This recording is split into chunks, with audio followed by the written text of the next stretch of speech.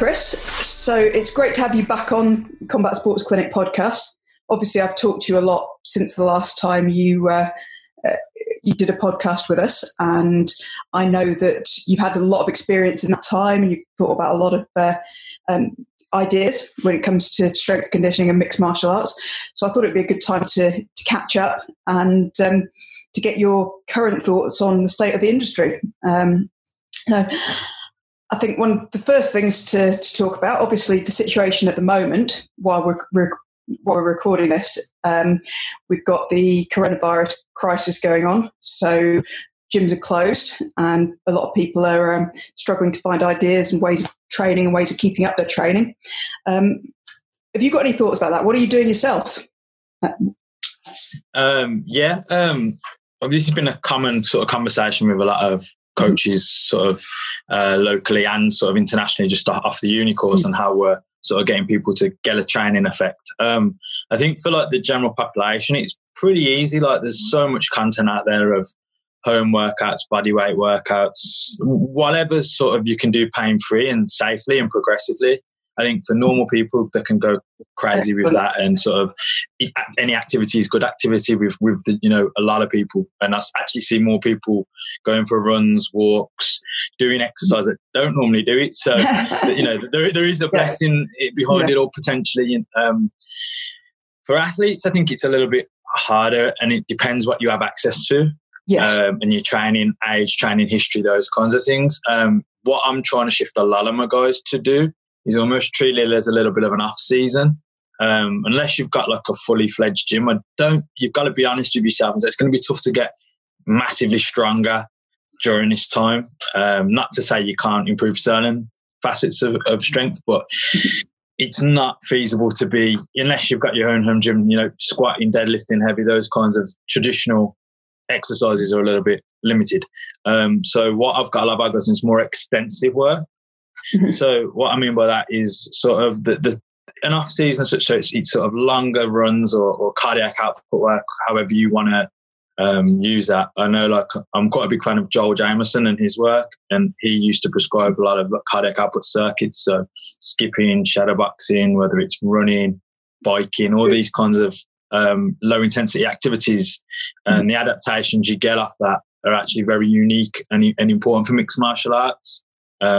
Here's a plug on the page, and a friend of mine done an essay on aerobic adaptations for MMA and why it's so important to do. So check it out. But excellent. We'll put the links in the show notes as well. Yes, absolutely. And I think that's an area that gets missed by a lot of athletes, or mixed martial artists in particular. Once upon a time, everyone was out doing road work regularly, and then someone discovered high-intensity intervals and Tabatas. And I think in many circles, I know we've talked about this before, but that lower intensity cardiac output, a lot of the time that can get pushed to one side with everything else going on, I think. So it is, as you say, a really good opportunity for people to catch up on that and to give it a good length of time. Yeah, absolutely. And even if you start looking at bits of research, and you'll always find different papers say different things, but the adaptations are slightly different, and two, the more trainable. So what that is that everyone can have a more trainable effect off that type of training comparatively to, for example, like the glycolytic system, which, like you say, interval training, which everyone seems to love, which there's no problem with that. But this is a really good time to do that steady aerobic work. It's a really good time to be doing things like extensive jumps, or you can do them in your house, skipping. Sort of, again, think about building a capacity in this time. It's the same with the strength work. You can add in a little bit higher volume, potentially higher repetition work, and you're really building capacities for work down the line, which is how I like to explain off seasons and in seasons for MMA guys. You're always training year round, but you're working capacities in this time, and then they will tie into work that you do down the line. Yeah. So it's a good chance to work on some things that you might not normally work on. Mobility, like I say, mobility, low intensity cardio. some potentially muscular endurance stuff, and even in that respect, some of the benefits you get off some of the sort of lower load, higher volume sort of 1x20-ish programs that's quite popular at the moment in S&C circles. You get a little bit more structural adaptation, tendons, ligaments, those kinds of things. So, and whereas when you're in camp, you're sparring and you're lifting minimal dose strength work, heavy strength to keep a stimulus, and you're beating your body up, it's a chance to kind of give it time to recover now. Absolutely. I mean, I've been rediscovering kettlebell circuits just because it's something convenient to do. I've got some kettlebells in my house. I can find a bit of space, just go through some routines, and it's just easy. I think it's one of those that is finding something rather than nothing. I think a lot of the time. Are you still working with people via video and Skype and things like that? Yeah, so what I've kind of aimed for is I'm trying to work with current clients. Certain people, if they are really keen to get working during this time, they can, but I'm not trying to use it as a chance to sort of advertise, so to speak, at this point in time. I'm really just trying to make sure the clients that I work with and the athletes I work with get some good quality information. So we're using like WhatsApp at the moment because it is almost a day-to-day planning and reassessing based on what they've got access to, what equipment they have, and obviously the government regulations keep changing. So we're kind of just day by day at the moment. And I think you hit the nail on the head, like with the kettlebell circuits, as in, I see a lot of people going, oh, well, this is optimal and we can get, look, like I'll be brutally honest, I don't think you can get as good a training in this period as you would if you had full access to the gym, and anyone who's saying you can is selling snake oil, in my opinion. Sure. Yeah. But something is better than nothing, and it's a kind of like nutrition. 80% is better than 100. 80% is good. You haven't got the stress and anxiety of worrying about all these perfect programs and perfect nutrition. The anxiety it causes is worse than the outcome of it in the first place, Yeah. And I think as well, one of the things that I've noticed is that for most people, actually, they don't need something that's absolutely perfect. They need something that's sustainable. This is what I talk to people about all the time with rehab. I'd rather have somebody who's doing 3 exercises consistently rather than somebody who's spending an hour and a half. I can give them the perfect rehab plan. It takes them an hour and a half to do it, and they'll do it once, and that's it. So I'd always rather give someone something that's sustainable, and something done consistently is better than the perfect thing that they're not going to get round to. Absolutely, and look, that's sort of something I see like in MMA circles anyway. Now with S&C coaches is the chasing. And I love reading geeky periodization schemes and like triphasic and all these kinds of plans. But some of the guys, they can't do 10 chin-ups, or, the pro athletes, and they're just about squat the body weight. And not that strength's the be-all and end-all, but sometimes, the basic program just done well year-round, for most guys, is all they need. They don't need elaborate schemes. They just need something consistently that they can do to keep an adaptation. I think it gets oversold, the fancy periodization schemes and all those kinds of. The perfect plan is the one you'll do. Yeah, I think. If you're top 1% and you're competing against the best in the world, that's one thing. But I think for the majority of people, the biggest gains can be got by picking something and doing it regularly, doing it consistently. I think that's a really important thing that gets missed. I know we were talking before about how there isn't a one-size-fits-all strategy that's perfect for everybody, and how there are lots of different things that can work. Say a bit more about that. Yeah, absolutely. So that's exactly the point where I feel a lot of people can get good stimulus and get good training by just committing to something that's coached well, that's coached safely, and committing to it. And I come from a very traditional S&C background, and I still believe that most of the stuff we do is backed by science, is backed we have reasoning why we do what we do, and especially in other sports that their success is qualified on stopwatch or time or weightlifting, and we can really measure performance. With obviously mixed martial arts and Brazilian Jiu-Jitsu, there's such a technical and tactical and psychological component. It's very hard to know, is the plan you're doing good? And it's very hard to know.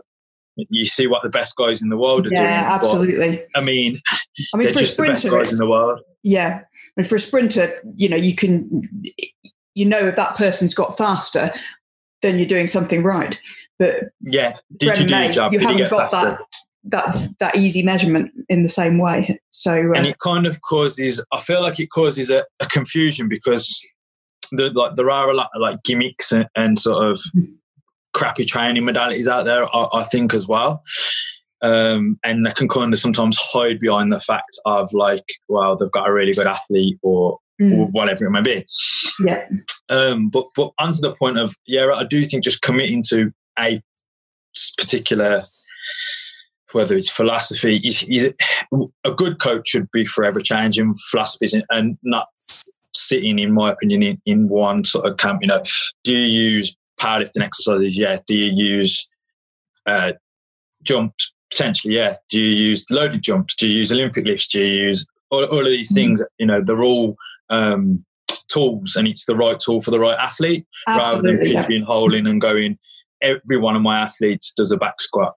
Because I don't, for certain issues, I don't anymore.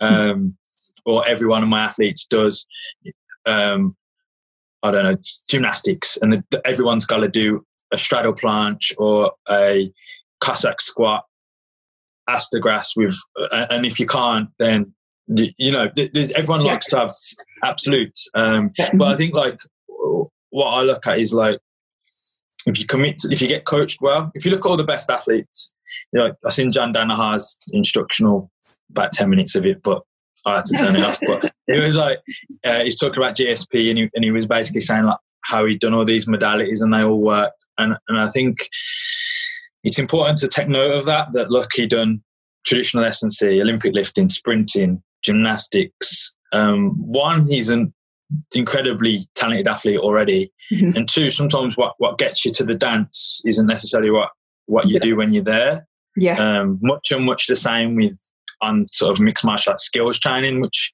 we'll maybe talk about in a little bit. But, once a guy's met certain prerequisites of strength, in my eyes, you don't have to keep chasing those numbers and other attributes, other things that you might want to chase, whether the mobility, whether you're chasing speed. You can kind of go into that a little bit more. But I do think like some people up and change different programs so much that they never actually get a decent stimulus in.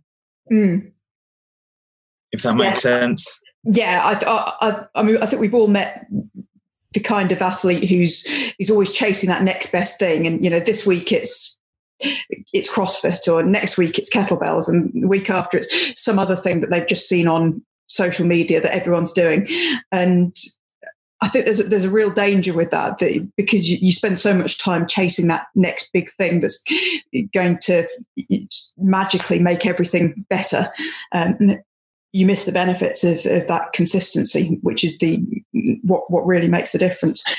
I mean, I think I look at a lot of the people of gymnastics and GSP, like I said, but he'd done loads of weightlifting before that.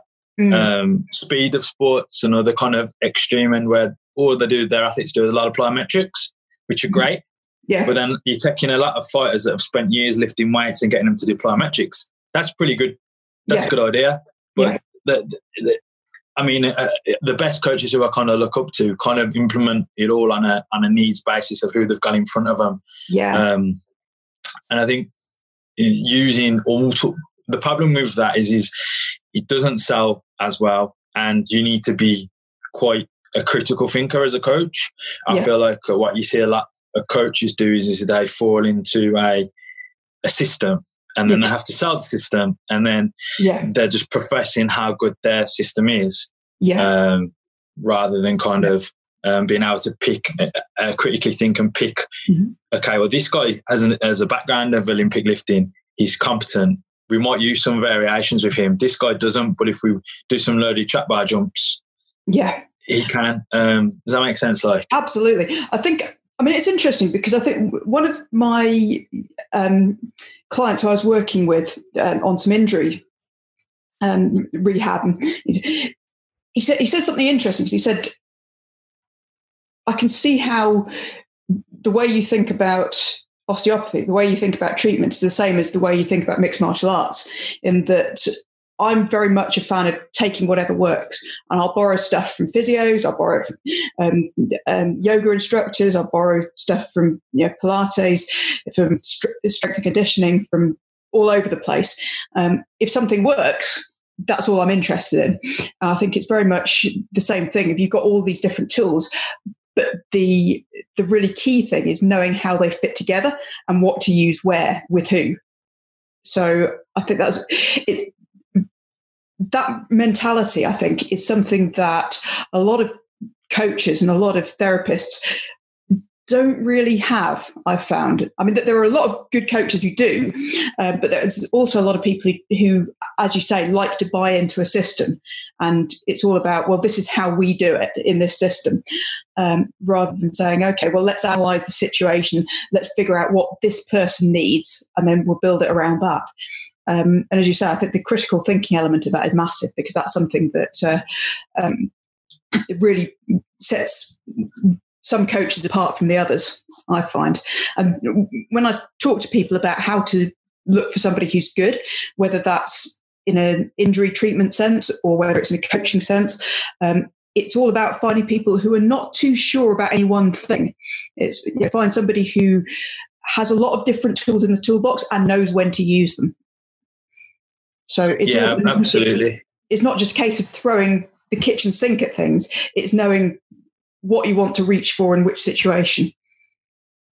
And I think the professions of or the two industries of martial arts, mixed martial arts, Brazilian Jiu-Jitsu, and then traditional S&C. If you're looking at traditional S&C, guys who are working with Gaelic rugby, American football, there's been a massive push towards crawling and tumbling. Dan John always spoke highly of tumbling, but tumbling, cartwheels, forward rolls, bear crawls, for preparation for collision sports such as your Gaelic football, your rugby.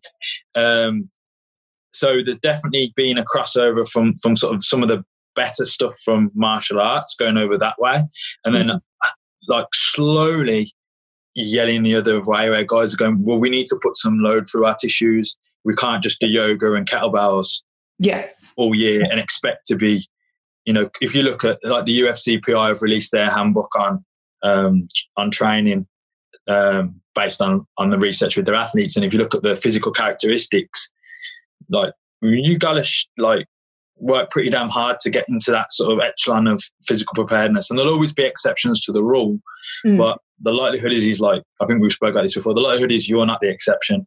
Yes. Everyone likes to think they're the exception. If you're listening to podcasts like this, or you're deep into reading, the likelihood is you're not the exception, because the exception's eating McDonald's, wakes up in the morning and he's the fastest in the gym, with, or he's got a gas tank, and you're like, how have you got that? And they're like, genetics can play a big part. So I think we should look at what the elite have and what they're doing, and we build models based on that to get guys from amateur or lower level to that. Doesn't mean that the models change, it's obviously the same as anything, but having a general thought process in how to get guys to look towards that level and what adaptations you might think is important. Yeah. There's a common template there, but with people, it's all about tweaking that. I mean, one of the things I say to people is I don't use those pre-printed exercise sheets when I'm doing rehab with somebody. I know that they're quite popular in some circles, but what I've always said is that actually what's going to work for that person in front of me will vary quite a lot. So I want to get that person in and assess them and then figure out what they need, rather than just having a go-to, right, here's a plan. I know that that's the way that you work when you're writing plans for athletes as well. It's not sort of you've got an idea of what a template might look like, but then it's customizing that to the individual, and that's where I think the real value add is. Yeah, absolutely. I mean, I've made the mistake of doing the reverse earlier in my coaching career, where you find a sort of a plan or a system that works really well, whatever that may be, contrast training, triphasic training, all these different types of training. You're like, right, well, I'll run this with this guy. And it's like, this guy doesn't need that yet. And I was feel like, it's kind of like how I try, and I'm not a dietitian, but how I kind of coach dieting is you want the biggest stimulus you can with the least effort, because you're going to plateau and you need to go, you need to get a stimulus again, you're going to plateau. So if you can get improvements off, basic lifts, 2 sets of 5 on a major strength lift, why are you doing like exaggerated eccentrics or people just like using big words. And it's like the guy could just do 2 sets of 5 on a lift twice a week for the next year. I mean, yes, there's boredom and you don't think you're doing nothing special, and there are the psychological elements of thinking you're doing something unique that no one else is. But I mean, you don't need that then. But then 2-3 years down the line, you have a guy, he might need that then, and that may be the difference in the 5% or the 2%, and that 2% can win you at the elite level fight. So I think it's like with diet. Okay, maybe we'll start with just tracking your calories and having some mild calorie restriction. Then maybe we add a little bit of activity, and we add on and add on and add on, or take away, rather than going, right, we're on 1,500 calories, doing fasted cardio 5 mornings a week, and I feel like the same with S&Cs. Like, well, what's the biggest stimulus we can get with the least effort? Because down the line, we're going to need tricks up our sleeve to drive adaptation. I think that's a really important concept, actually, that idea of minimal effective dose that we like to talk about. It's not, and this is something that I say all the time, but with so many athletes, there's this idea of the more I do, the better. If in doubt, I'll just do a bit more. We'll throw in an extra run, we'll throw in a few extra reps, we'll throw in another set here. We'll do a bit of extra grappling or BJJ class that wasn't in the program. I said, actually, what we need is the least amount of effort for the biggest adaptation. I know things get different when we start putting technical element into it, because there's that motor learning, but certainly in terms of just that physical adaptation, it's about what do we need to be doing? And you do get to the point where, like with prescribing drugs to people, if you, just because 2 paracetamol is good, it doesn't mean that 20 will be 10 times as effective. Absolutely. It's the same with exercise. It's making sure that people understand that this is the optimal amount for you, and doing more is going to be less effective, just as doing less will be less effective. And I think that's something that I think takes a change of mindset for a lot of people. This idea that actually going off and doing a bit extra in your own time isn't going to make things better. It's just going to interfere with the program. Is that something that you struggle with some of your clients as well? Yeah, and I think with what you touched on with the skill-based stuff and motor learning, I'm having a conversation with a friend tomorrow, Will Starks. He's an IMF champion, but he's an S&C coach in America, and they're very big on MRV, which is like maximum recoverable volume. Yes. Which will be interesting. Hopefully I'll make some notes, and I'm not sure whether we're going to record it or just make notes. But I think the hard thing of the maximum recoverable volume is essentially like how much volume can you handle? Now, the problem we have with MMA and Brazilian Jiu-Jitsu and sports like that is like any one class can be really different. And I think until the sports get to that point where there's kind of continuity in your partners and the level, I can do a Monday wrestling class, and it can be scaled to, it's like depending on who my partners are, it's a 5 out of 10. Mm-hmm. Or I can do a wrestling class and it can be a 9 out of 10. Yeah. And then how quantifying all of these things alongside S&C and runs and sort of, because I'd love to run high-low days. Yeah. If I had a fight team and I had a full team all in on the same days at the same times. Yeah. I would be having high and low days with all our guys. But the reality of training sometimes is like your Monday morning wrestling class, if you have some easy partners, you don't break a sweat where that's your high day. Yeah. But then Tuesday you come into jiu-jitsu and there's a guy who's on his game and he comes in, does his no-gi twice a week or 3 times a week, and you're an MMA fighter and he wants to go and have a go and whatever. Yeah, you've got a target on your back. And you end up working really, really hard on a Tuesday, and then you're sparring on Wednesday. And I think it's very, in theory, it's great. High-low days, and the highs are high, the lows are low. We go and do technique work, but the fundamental problem in MMA at the moment in this country is people aren't super rich. The sport doesn't create a lot of money for fighters at the moment, majority. Yeah.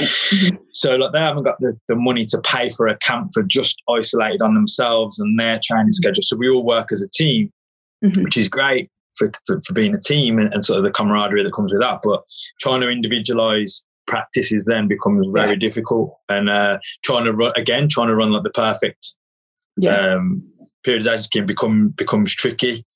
Ideally you would want your skills training to tie in with your S&C training, so your training block is all encompassed. For example, you were doing an aerobic block and you're doing cardiac output work and you're doing like explosive repeat jumps or something like that, and then your skill work's all extensive too for those 2, 3, 4 weeks.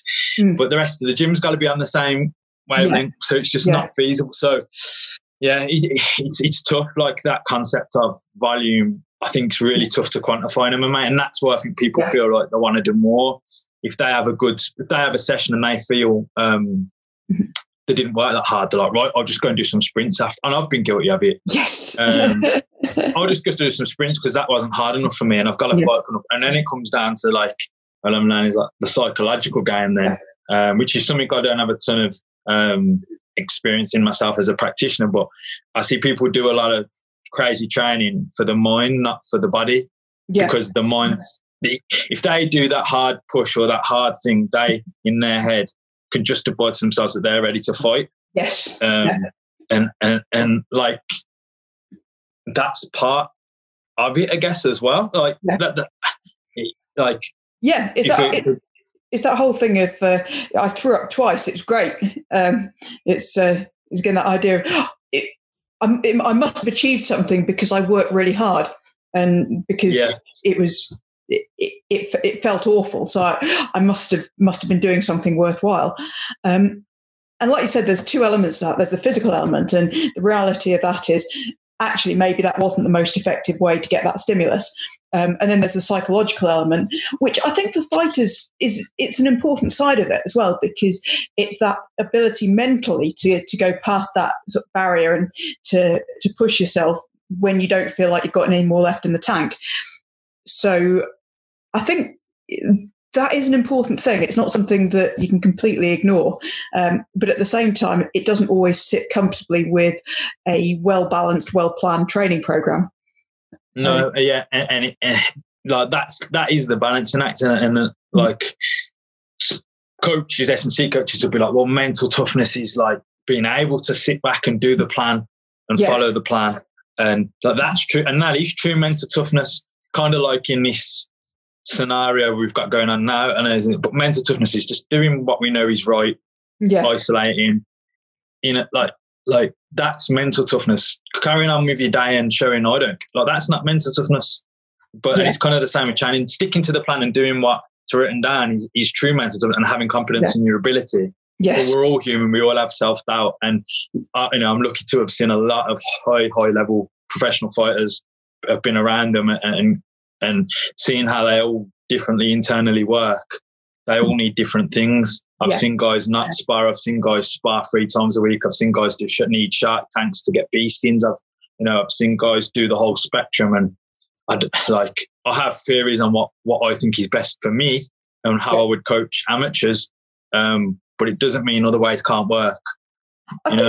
You've always got to get that buy-in, haven't you? I mean, it's the same when I work with patients. I try to see it as a collaborative thing. We're working together to figure out the best plan. It's not me telling somebody what they should do, although I've got all the experience of, I know what's worked in the past. I've worked with lots of injured people before. I know what the evidence says. But at the same time, that person knows about their own experience, and they know how things feel, and they know psychologically, what they're most likely to be motivated to do, what fits with their daily life, their routines, things like that. So it's about trying to integrate all of that and to come up with a plan that everyone's on board with. And so, because I think sometimes if you write a plan for somebody and they can't see where you're going with it, sometimes they'll go through the motions, but you can see that they haven't quite bought it. Is that something that you find with your clients as well? That sometimes you have to persuade them that actually, yes, this is going to work. Yeah, I mean, I guess I'm quite fortunate with a lot of the combat sports athletes because they look at which they shouldn't do, because most of my career I've done a load of crap. So much stupid stuff you couldn't imagine. And I like to draw on those experiences to make sure other people don't do them. But because of my track record competing in mixed martial arts and BJJ and things like that, they tend to have immediate buy-in, a lot of the fighters. To some extent, because then there's also a crowd that just completely don't like S&C, but I don't work. We just don't work together. Yeah. Yes. But most people who come to work with me tend to have quite good buy-in from the combat sports community. I mean, in terms of customizing program, what I believe that the biggest problem with customizing everything is in MMA, the still fact remains is a head coach. Yeah. I really think that's the biggest drawback that stops customization, and like using something like MRV or using sort of, I know other people use like workload management Excel sheets. I know you've used them with me in the past, and we were talking to Tim about this when we were talking about tracking perceived exertion and sort of acute chronic workload ratio. So you're tracking how hard you're working and making sure that you're not increasing that too much from one week to the next. Which I think works well with like measurable, again, and I think it's kind of like we talked about having a template to some extent of where we want to go, but you'll branch off or you'll modify based on the individual. I think that's kind of how you have to take workload management. Like an RPE scheme is great, or an intensity based on your heart rate for running or for whatever it may be. Sometimes, like for MMA, because it's so sporadic and chaotic in terms of your practices, it needs really, in my opinion, like synchronization between a head coach and an S&C coach, that they're working in congruence with the skill sessions, and but again, it comes down to funding. It comes down to where the sport's at currently in the UK and things like that. But where if the skills coach can know where their athlete's at, how he's feeling, and we can use subjective measures and sort of when an athlete comes into our gym on an afternoon, how they're looking, how they're feeling after the morning practice. The body language can give away. Like you can ask them how they are, and some of the athletes measure heart rate, some measure HRV and things like that. But there needs to be synchronization between coaches, and MMA still doesn't really have a ton of head coaches overseeing what's going on across the board. I don't know whether you have a lot of contacts around the country as well, but I still don't see a lot of head coaches that really even know what they're doing skills wise. Their athletes, never mind S&C and running and energy systems work and all these things as well. I mean, like both a friend of ours who I think does a good job with the skills. He's Dean Garnett, who coaches the amateur guys up north. I feel like he's, at least they have a system, and they have. I can imagine he knows what his guys are doing on each day of the week, and when they're doing pads, when they're doing this. But I know certainly from my own experience, people still they don't really know what they're doing day by day. They don't have a head coach overseeing day by day. It's very tough to implement what we would consider like really good sports science practice, and sort of like that we look at from other sports and then make it for MMA, because the reality is at the moment it is just still quite chaotic. And it's difficult because there is so much to cover as well. And I think with the best will in the world, if you're trying to get there's that tension between trying to get the physical adaptation right and, the right amount of training to peak your fitness, but also to get enough in terms of the skills learning and the motor learning. 100%. I think the thing is with skills learning, obviously, to point, the more the better. You want to. If you're talking about playing a musical instrument, for example, you have people at the top level are practicing hours per day because, in terms of just learning the skills, that's what you need.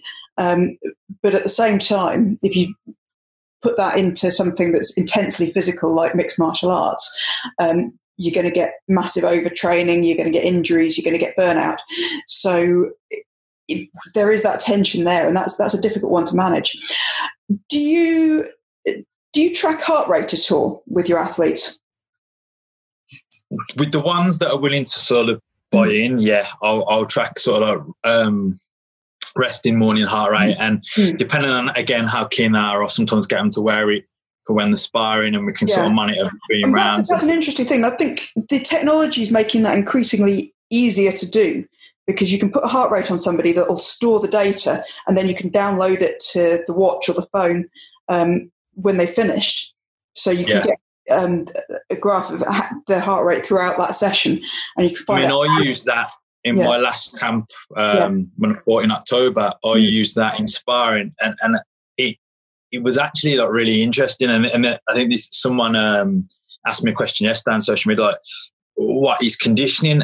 And you have the adaptations that we can get from training, but we also then have tactical things, even like nutrition interventions, all of these kinds of things that affect conditioning that we don't necessarily associate with conditioning, if that makes sense. Like, if you roll with someone who's much better than you, you get tired much quicker than rolling with someone who you're better than. So I think having a track of what your heart rate's doing, you can, like, I thought I was working really hard in my last camp, and I'm getting tired in training. And when I looked at the data, I was like, that it's perceived. A lot of it was, I was nowhere near thresholds that I can be. And I think the data is useful for options like that. I think you can go too far down the that road of going, I woke up and my HRV says this, because a lot of the data is not sound in terms of reliability yet on a lot of things. You can't look at that on its own and overrule how your body's feeling based on what the number says. I think you've got to look at the two things together. Like, I'm not sparring today because my HRV's 5 above what it should be, or 5 below what it should be, and it's like we need to use the good bits of sports science, in my opinion, and the good bits of sort of up-to-date physical therapy, strength conditioning. We also need to look at the guys have been doing this for a long time, and a lot of intuition's probably the best thing.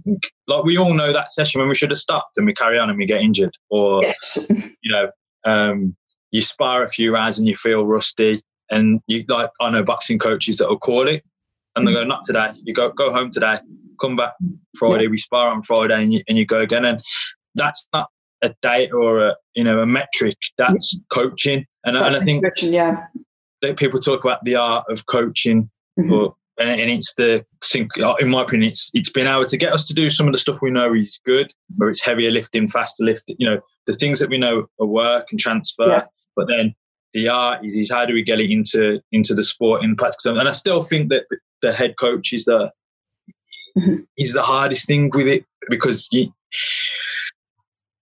to get it to work, you need buy-in with everyone in my eyes. And I still don't see that. People can say they have buy-in off their athletes, but I see athletes going to 2 different S&C coaches, 3 different pad men. As much as we can say we got buy-in, maybe when they're with you, but trying to get an all-encompassing program together is really still difficult. Yeah, I think there is still that thing of looking for the magic bullet, isn't there? Sometimes people think if they if I just cover all my bases, then it'll be.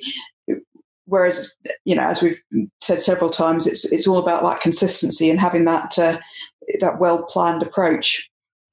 Yeah, absolutely. But on your point, I do think tracking heart rate is a good, useful tool. One in the mornings, I think it's a tool. It's not the be all and end all. But I do also think in between sparring and recovery between rounds, because that can dictate where your energy system training should be potentially dictated in your program. Yeah. This is why, I'm a bit after, but everyone's mad on, it's really in vogue at the minute, like red zone runs and super high intensity runs, like the various like aerobic intervals and anaerobic intervals and things like that. But it's like red zone. We want to be in the red zone. But again, I touched on it, the trainability of staying, once you go above lactate threshold, you've trained. When you're redlining, it doesn't matter. There are certain benefits, and I'm not saying don't do it, but it's really heavily pushed at the moment. It's like, well, when you hit that red zone, look, if I try and punch you as hard as I can for a minute, I'm gassed, or if I'm wrestling as hard as I can for a minute, I don't care how fit you are, you're going to get tired off that burst. And I think the idea should be, a guy called Dewey Nielsen, he runs the FRC, but he talked a lot about this, is with that aerobically fit and our capacity is that high that we're not getting into that red zone that often. And if we're getting near it, we recover. And then that comes into play with tactical and technical considerations of, how do you burst and then preserving energy in order to not go into that high end, because, you will get tired. And then you can look at fighting styles and go, well, how do they regulate that? And you look at like Nick Diaz, workhorse, very low intensity, but super high volume, could keep his pace. Yoel Romero will burst for 10 seconds and go for a walk for 3 minutes. So I think, what my kind of point is, I'm rambling a bit, but it's the synchronization of who's the athlete, how do they fight, what skills do they use when they fight, what's the skills coach doing, what's the S&C coach doing. I always give the jiu-jitsu guys do a lot of mobility, and rightly so. And if you're going to pull guard and play reverse De La Riva and go upside down and enter on the legs and invert loads, that's really sought after. And maybe you don't need super strong lower body strength and things like that. I still think you do, but okay, if you can give the benefit of that and say that's a bigger priority is lower body mobility. You take that to MMA or wrestling, where leg drive's super important on shooting takedowns. That same training now is like negligible. And even in jiu-jitsu, if you've got a guy who's shooting blaster walls and guard passing, his requisites are different than a guard puller who's going to be inverting. His mobility requisites, his energy system requisites, his strength requisites, power, So I think we need to have a look at the individual as an athlete, then the technical and tactical skills that they're using. And again,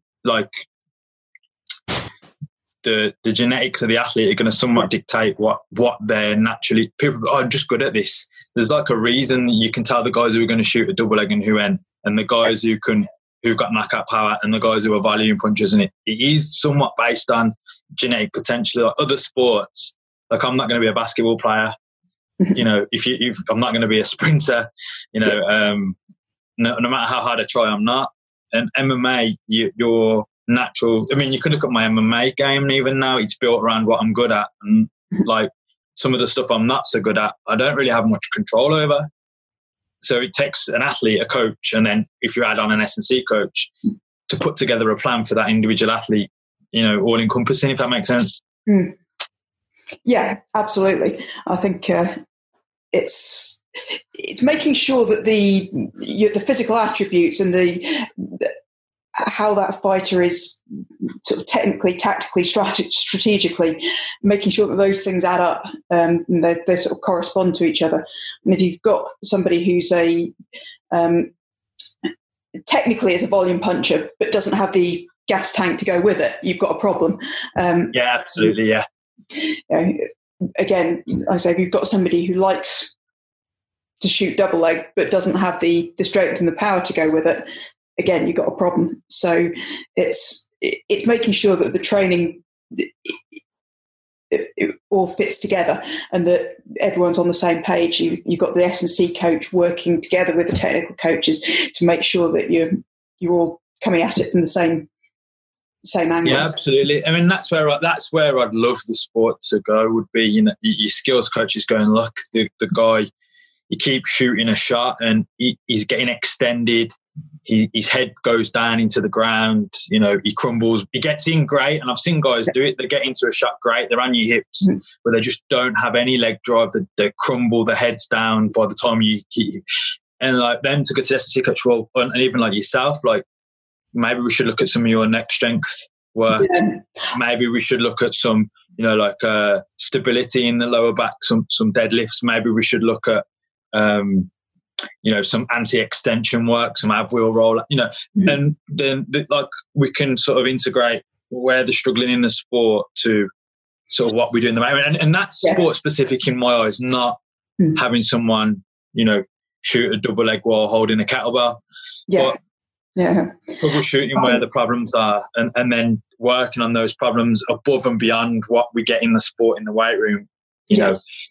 That's a really valuable thing, actually, because I think a lot of the time what can look like a technical fault actually turns out to be a strength and conditioning problem when you dig into why that's happening. I mean, the one of people getting their head stuffed on the double leg, for example, I think is an absolute classic because the number of times I've seen that happen and people are just, they're putting the head in the wrong place and it looks like it's a technical mistake. But actually, when you look into why that's happening, 9 times out of 10, it'll be because they've not got the neck strength to do it correctly. Yeah, absolutely. Or because they're worried about what's going to happen to them because they know that they've not got the neck strength to have the confidence in it. I mean, that to me is, you know, we talk about like dynamic correspondence, which is just really giving us a job of why we do what we do. Yeah. As an S&C coach, but that's how we should be looking at how can we transfer to the sport above and beyond what we get in the sport, so that we get new capacities then from training, and then we go and relearn the sports skill again. Because when you do have changes in the weight room, they still need to be manifested on the mat. So it might mean you have to go and learn that single leg, you know, keeping your head up with that double leg or whatever that position may be, again, off your skills coach once you've got your newfound capacity. Exactly. And that transfer, you can't just assume it's going to happen automatically. No, just because I know guys who are really strong in the weight room and they're not very strong on the mat and vice versa. I know guys the other way. Well, my like ideology is like do both. Maximize both attributes to the best of your ability. And like the reverse works in terms of conditioning. Some guys can be super fit on metrics, resting heart rate, recoverability, but they're just not very good at the sport. Yes. Or they can't deal with their emotions when they compete and they, you know, anxiety and things like that. And they get very, very tired competing because they're just burning so much energy and they're super fit. The issue might be psychological or technical then, not physical. So it swings both ways. A technical fault might be because of a physical deficiency, and like a deemed physical fault might be because you're a psychological effect where you're just really anxious and burning up energy, or even just you're not technically very good and you're just burning up a load of energy doing nothing. So I mean that's what. This is where we come back to that critical thinking about being able to say, well, this is a problem, and then being able to unpack that and figure out, well, why is that happening? And it's not always the obvious thing. And this is what I said, you know, just telling somebody, "Oh, keep your head up," that may not be enough. You know, sometimes it's just that person didn't know how to do it correctly. And if you tell them how to do it correctly and get them to do it a few times, they'll be fine. But more often than not, there's a reason they're not doing it correctly. And until you figure out what that reason is, just telling them to do it isn't going to make that much difference. So I think that's where being able to do that unpacking and sort of that diagnostic work, I think is a key part of coaching skill, really. And as I say, I mean, this is one of the things that, I mean, when we were putting our neck strength program together, I'm going to give it a plug now. When we were putting that together, it was all about, right, how do we build the neck strength, and then how do we transfer it to the arena where people are going to be using that, and how do we make that specific for what they need, which I think is something that we always need to be thinking, both from the rehab point of view. So I look at it when I'm working with injured athletes is, okay, how do we get this strong? How do we get that person out of pain? But then how do we transfer that back to doing what that person wants to be able to do again? Yeah. And I think sort of strength training or strength conditioning is just an extension of that same idea. As I see it, it's sort of figuring out, well, what does that person want to be able to do? Why isn't that happening? And how do we get from here to there? Yeah. And I think that's why it's a plug on kind of ourselves to some extent, but why having a background in the sport can be beneficial in that regard, because I see a lot of I see it's very, like I say, it's very popular now. A lot of the stuff we do from wrestling drills and things like that cropping up in team sports, especially like evasion team sports. And it's like, well, how does a Pallof press, which is a great exercise in the gym, no problem whatsoever, but how does that get us from some kind of banded Pallof, anti-rotation Pallof press towards taking a collision and trying to rob a ball off someone, or you're getting tackled? You know, where is the grey area between those two things? You're in the gym doing a band, and don't be wrong, like I have my clients do Pallof presses and things along those lines. The good exercise is great. That's drastically different than you running at a high speed and someone trying to wrench a ball out your arm, or obviously in our sport, getting launched across the mat by a Greco wrestler and you're bracing your stomach and all of a sudden something rips or pop, you know. And it's creating like drills. And I think that's what the Next Strength program does well, is it takes you from remedial kind of strengthening through the spectrum towards more live work. And like, I feel like all our rehab needs to be like that. I mean, I remember when you worked with me on things before, but that's where we worked with Mike Eunice before doing on the mat drills once his neck got strong, you know, things like that. But I mean, I think the problem is you need expertise in the sport to some extent then, in order to bridge that gap between traditional S&C rehab and then, I mean, and that's the niche of your market, but I feel the same in S&C.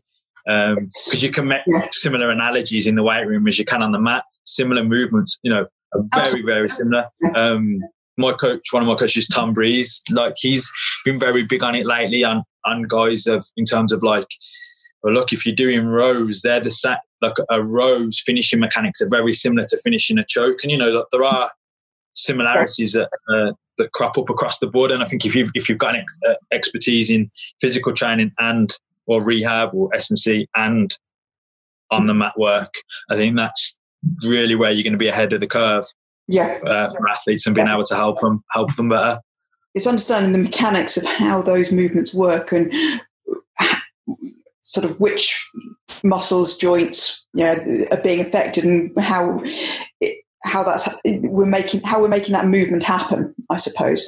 I mean, one of the things was when I talk to people about posturing up in guard, for example, I spend a lot of time talking about the mechanics of that rather than just saying keep your head up or keep your back straight. It's explaining to people exactly what those movements are that you use in order to do that. And that's something that I think, again, sometimes people will gloss over, because there comes a point where when you're training, you just do it automatically. You don't think about how you're doing it. You know, it's like if you ask somebody to describe what's going on in their head when they're walking, it's very hard to do because, you know, well, I just do it. And the same when somebody's been doing something for years and years and years, possibly since they were young, and then you ask them to break down, well, how are you doing that movement? They won't always know. But sometimes to get a beginner to do that effectively, you need to be able to break it down more and say, no, we want you to move more like this rather than like that. I mean, a commonplace example that I often talk to people about is the hip hinge movement. So when people are bending forwards, and the difference between bending from your hips and bending forwards with your lower back. And both of those are useful movements, and we need both of them, but they're different. And a lot of the time, until you get somebody doing that and you show them the difference, they won't have thought about using those movements differently. Yeah, definitely. I mean, there's a quite fit in a big, not a big change, but on that note of hip hinging versus reaching. Yes. Yeah. Like, I think I've spoke to quite a few S&C coaches, and I think a lot do get stuck in that sort of not extension, but like you're looking for neutral at the time, and it's slightly lower back arch, done in neutral. extension of the thoracic, and you end up like hip hinging everything, and the ability to reach. There's a friend of mine that I've done some work with, and I speak to David Gray, and he was talking about the other day, is like the rib cage and being able to actually move through your thoracic is important.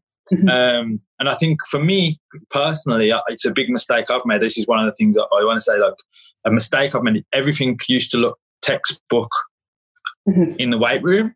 So my RDLs, my squats, my everything looked, but I'm using rigidity to do those movements in the weight room, which is great. But you've also got to remember other important movements like reaching and those kind of things that will help you from being in pain, if that makes sense. I mean, it's certainly a mistake I've made.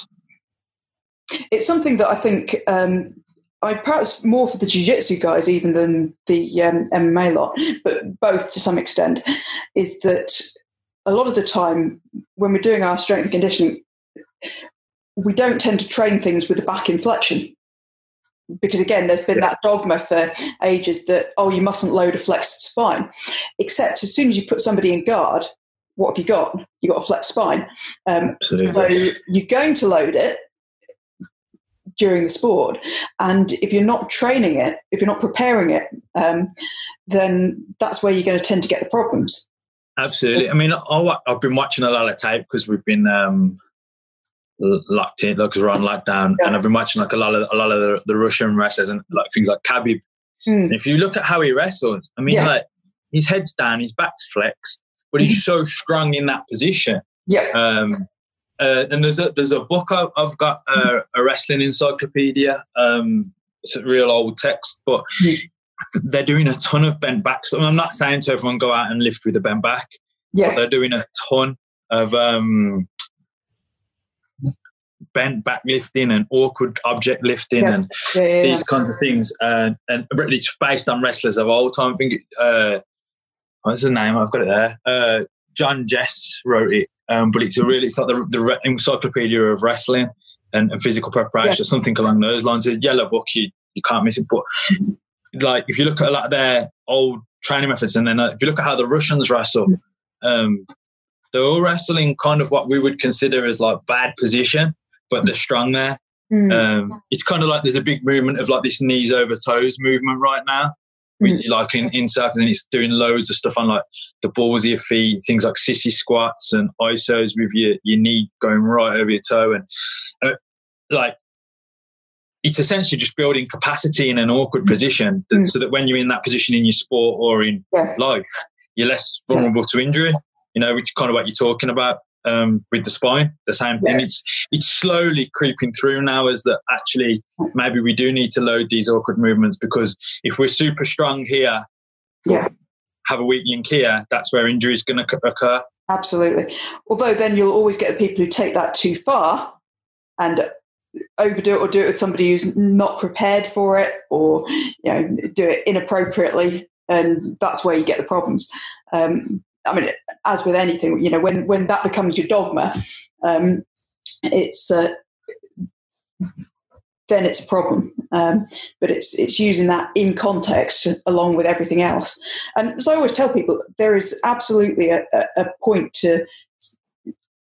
I mean, I'll use the neutral spine example because it's one that I come across a lot in my work. There's absolutely a point to teaching people how to find what neutral looks like and how to maintain neutral. I think that kind of body awareness is really useful, but it's not the be all and end all. And I'll always emphasize to people that I'm not saying that you need to spend the rest of your life with a neutral spine, because otherwise you wouldn't have a spine that moved if that's what you were meant to do. It moves for a reason, and it's about being able to use that appropriately in different positions, different movements. No, absolutely. But yeah, I think like just on that note of just things that have really sort of changed my tune on as well. I remember last time I was on, it just made me think about, because it's something, neutral spine is one thing I've certainly changed my tune on to some extent within how things look in the gym all the time. Big lifts, absolutely, but doing some awkward object lifting exactly. definitely has a place. Yeah. But also on the topic of MMA training, it's funny, like you go full circle with what you hear. I know I obviously spoke to yourself, and I was like a mentor of mine when I was a lot really younger, was like Stevie B at Steve Brindle. And like it was like, well, MMA is MMA. We need to do striking for MMA, wrestling for MMA, and grappling for MMA, jiu-jitsu with the idea of strikes. And I've kind of I have two thoughts, kind of much like S&C. If I have a guy who's got a low training age, I want him to do the fundamental human movements and have a kind of some prerequisites I want them to meet before they go on to other stuff.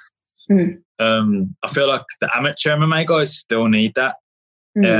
Especially the guys I come across, of go and learn how to hip escape and escape mount and do all these things without getting hit in the face, and learn how to wrestle and things, learn how to throw a jab, learn all these like basic movements, hip hoisting, double legs, jabs, cross, because there's a lot of guys that are amateur and don't know how to do that, and like doing it when they're in a pro session and they're getting punched in the face by pros, they're definitely not going to learn how to do it. Yes. But the whole thing of MMA is MMA now, and there's been a big change at our club, Renegade, now, where especially for the pros, like I say, I actually think some of the lower level amateurs do need to go to and maybe I do feel like people, maybe they're further above, going to a beginner's class and learning how to hip escape and mount escape and how to lock up a triangle, and go into the purple belts class who teaches on a Monday night because they want to be in the pro session on a Monday morning.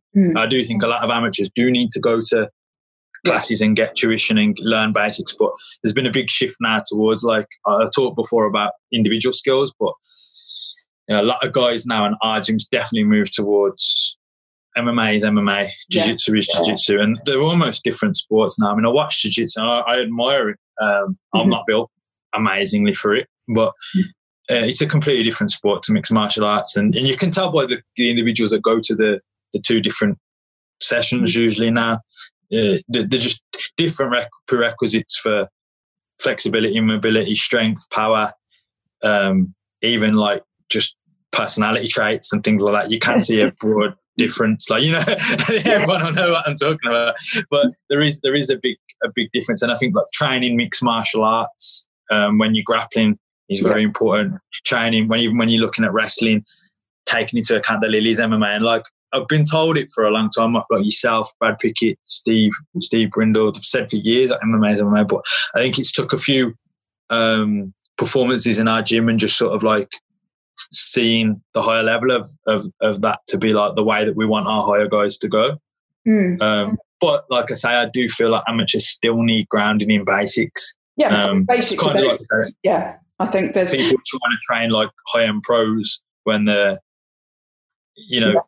low level, and like they do need that. Kind of like S&C, if you're George St. Pierre, do what the hell you want. Like you've done all them years of training, your body, you've tried loads of modalities, you do what you want. But if you're an upcoming 18, 19-year-old, there's kind of a process we want to follow that we think is good. Yeah. I think there's a lot to be said for doing the basics well, and you can always improve on fundamentals. You can always sharpen fundamentals. I think it's. The cliche that we use all the time is that with boxing, focus on a relatively small number of different techniques, but it's all about how you apply those.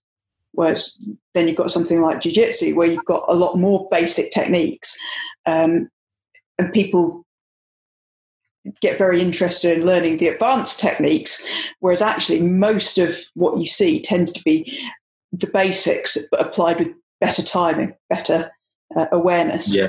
And, even more so in mixed martial arts, if you see what work, if you look at what works on the grand scheme of things, he leaves the basics and then the flashiest, and that comes back to your point about even, and again it's all ramblings, but it's all related, as in training time and training volume. If you're using sessions an hour, 2 hours and 3 hours of your week learning techniques that aren't applicable to your sport. Mm-hmm. And you're sparring people that aren't giving you the feel that you're going to get in your sport.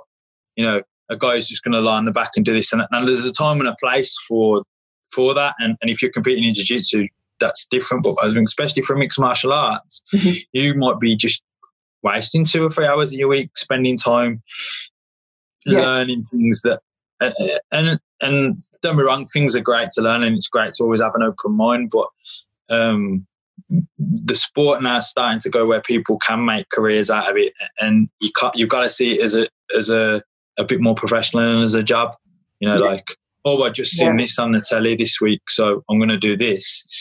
Kind of like an NFL player wouldn't go into practice and go, right, coach, I seen this on last night, so we're going to do this. Like, and don't get me wrong, there is like I'm pretty sure like Conor McGregor and guys like that have their moments and they think of something and they do it and it's wonderful. But again, like, he's been coached for years, he's done all of the groundwork, all of the dog work, and you might see something now and be in a position to go, you know what, I think I can do this, and he'll do it. But you know, like, again, that's the difference between an elite guy. I'll let an elite guy who's lifted for years tell me whether he wants to Olympic lift, jump, whether he wants, you know, I'll let him dictate what this is the adaptation you want, but you could pick this or this, you know, like whatever you want, whatever you feel comfortable doing.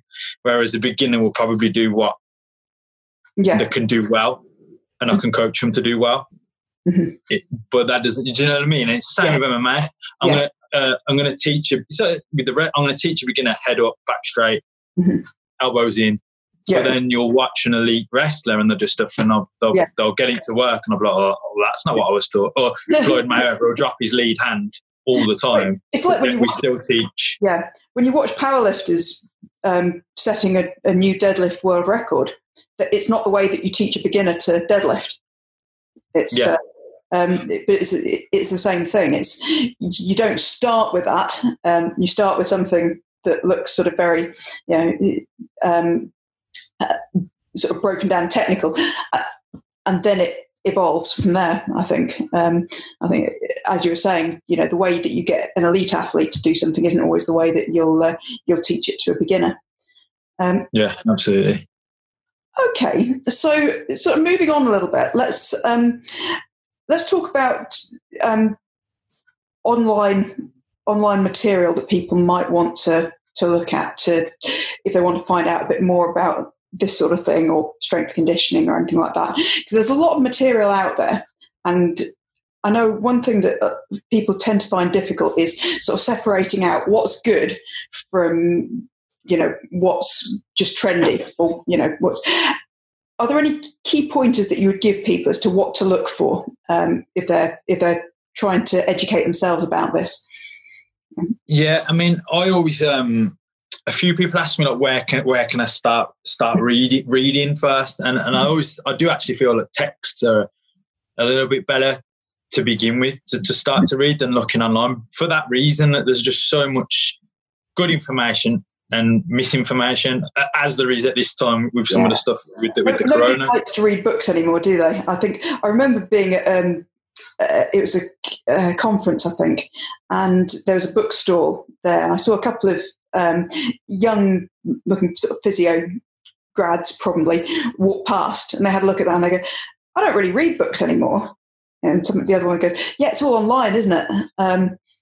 I thought, there's. And I think you miss a lot off. I mean, audiobooks are fine and things like that. For the S&C, I do like a hard text. But there's a great book that's just come out that's a little bit more in depth, that called Agile Periodization.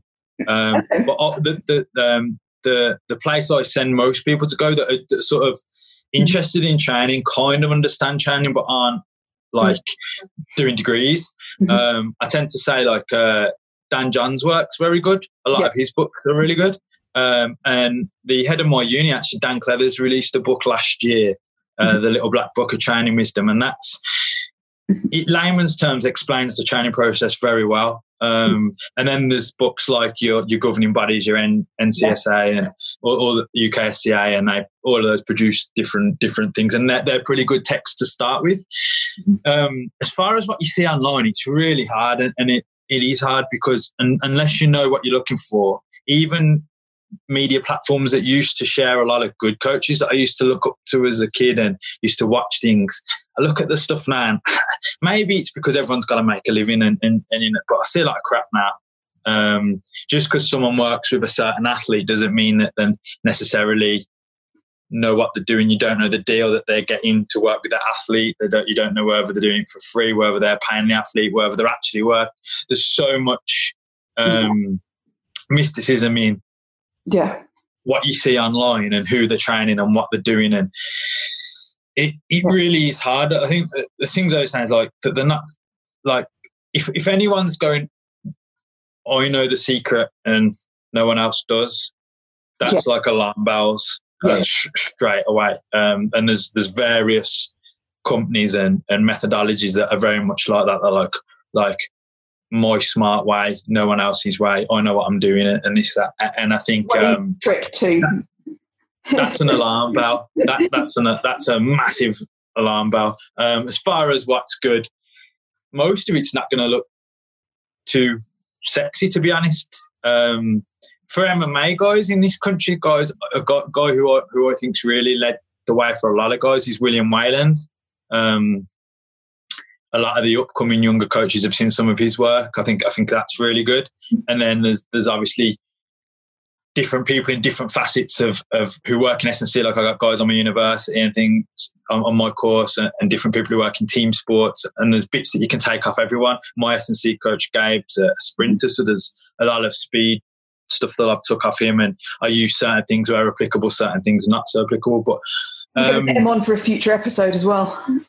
Talking about Gabe's very good, and a lot of the stuff he's done with me has probably been my weaker side of things as an athlete, which is why I wanted to work with him. As I've always done a lot of strength work, carries, very strong physically, but like sort of like speed. Probably didn't know the smartest and safest ways to train that, and obviously working with someone like that then has opened my eyes, and then I can pass that on to my athletes and my guys as well. I'm saying it is really hard to look online and know what's good. And from athletes to just because you're a good athlete, like they don't think better critically than a Gen Pop. So there's just as many women that go to me when I'm doing my gluteal band workout and I'm having detox tea and I'm doing this.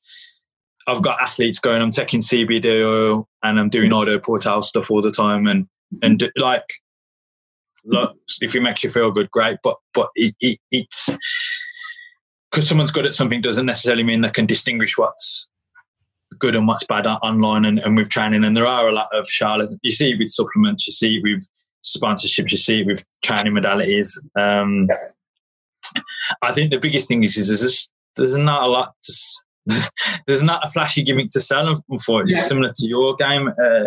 Your experience, your integrity, your kind of troubleshooting and toolbox is what you're selling, not a modality. And if anyone's ever pushing their way, I just think like a lot of the guys at Renegade work with a friend of mine, Crusader Strength, and because they live over the north side of Birmingham, and like he's great. Like I care more that a guy does some good S&C than anything else. Like, I get annoyed at the guys who complain everyone's stronger than them, but are sat there doing yoga.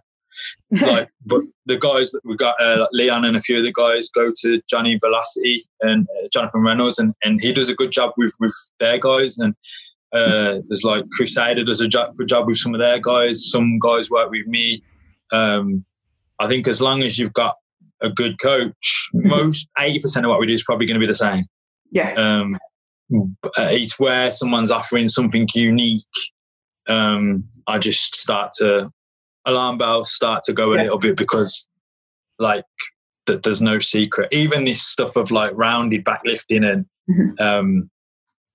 odd objects and all the like differing funky things, knees over toes squats, that are all now really publicized.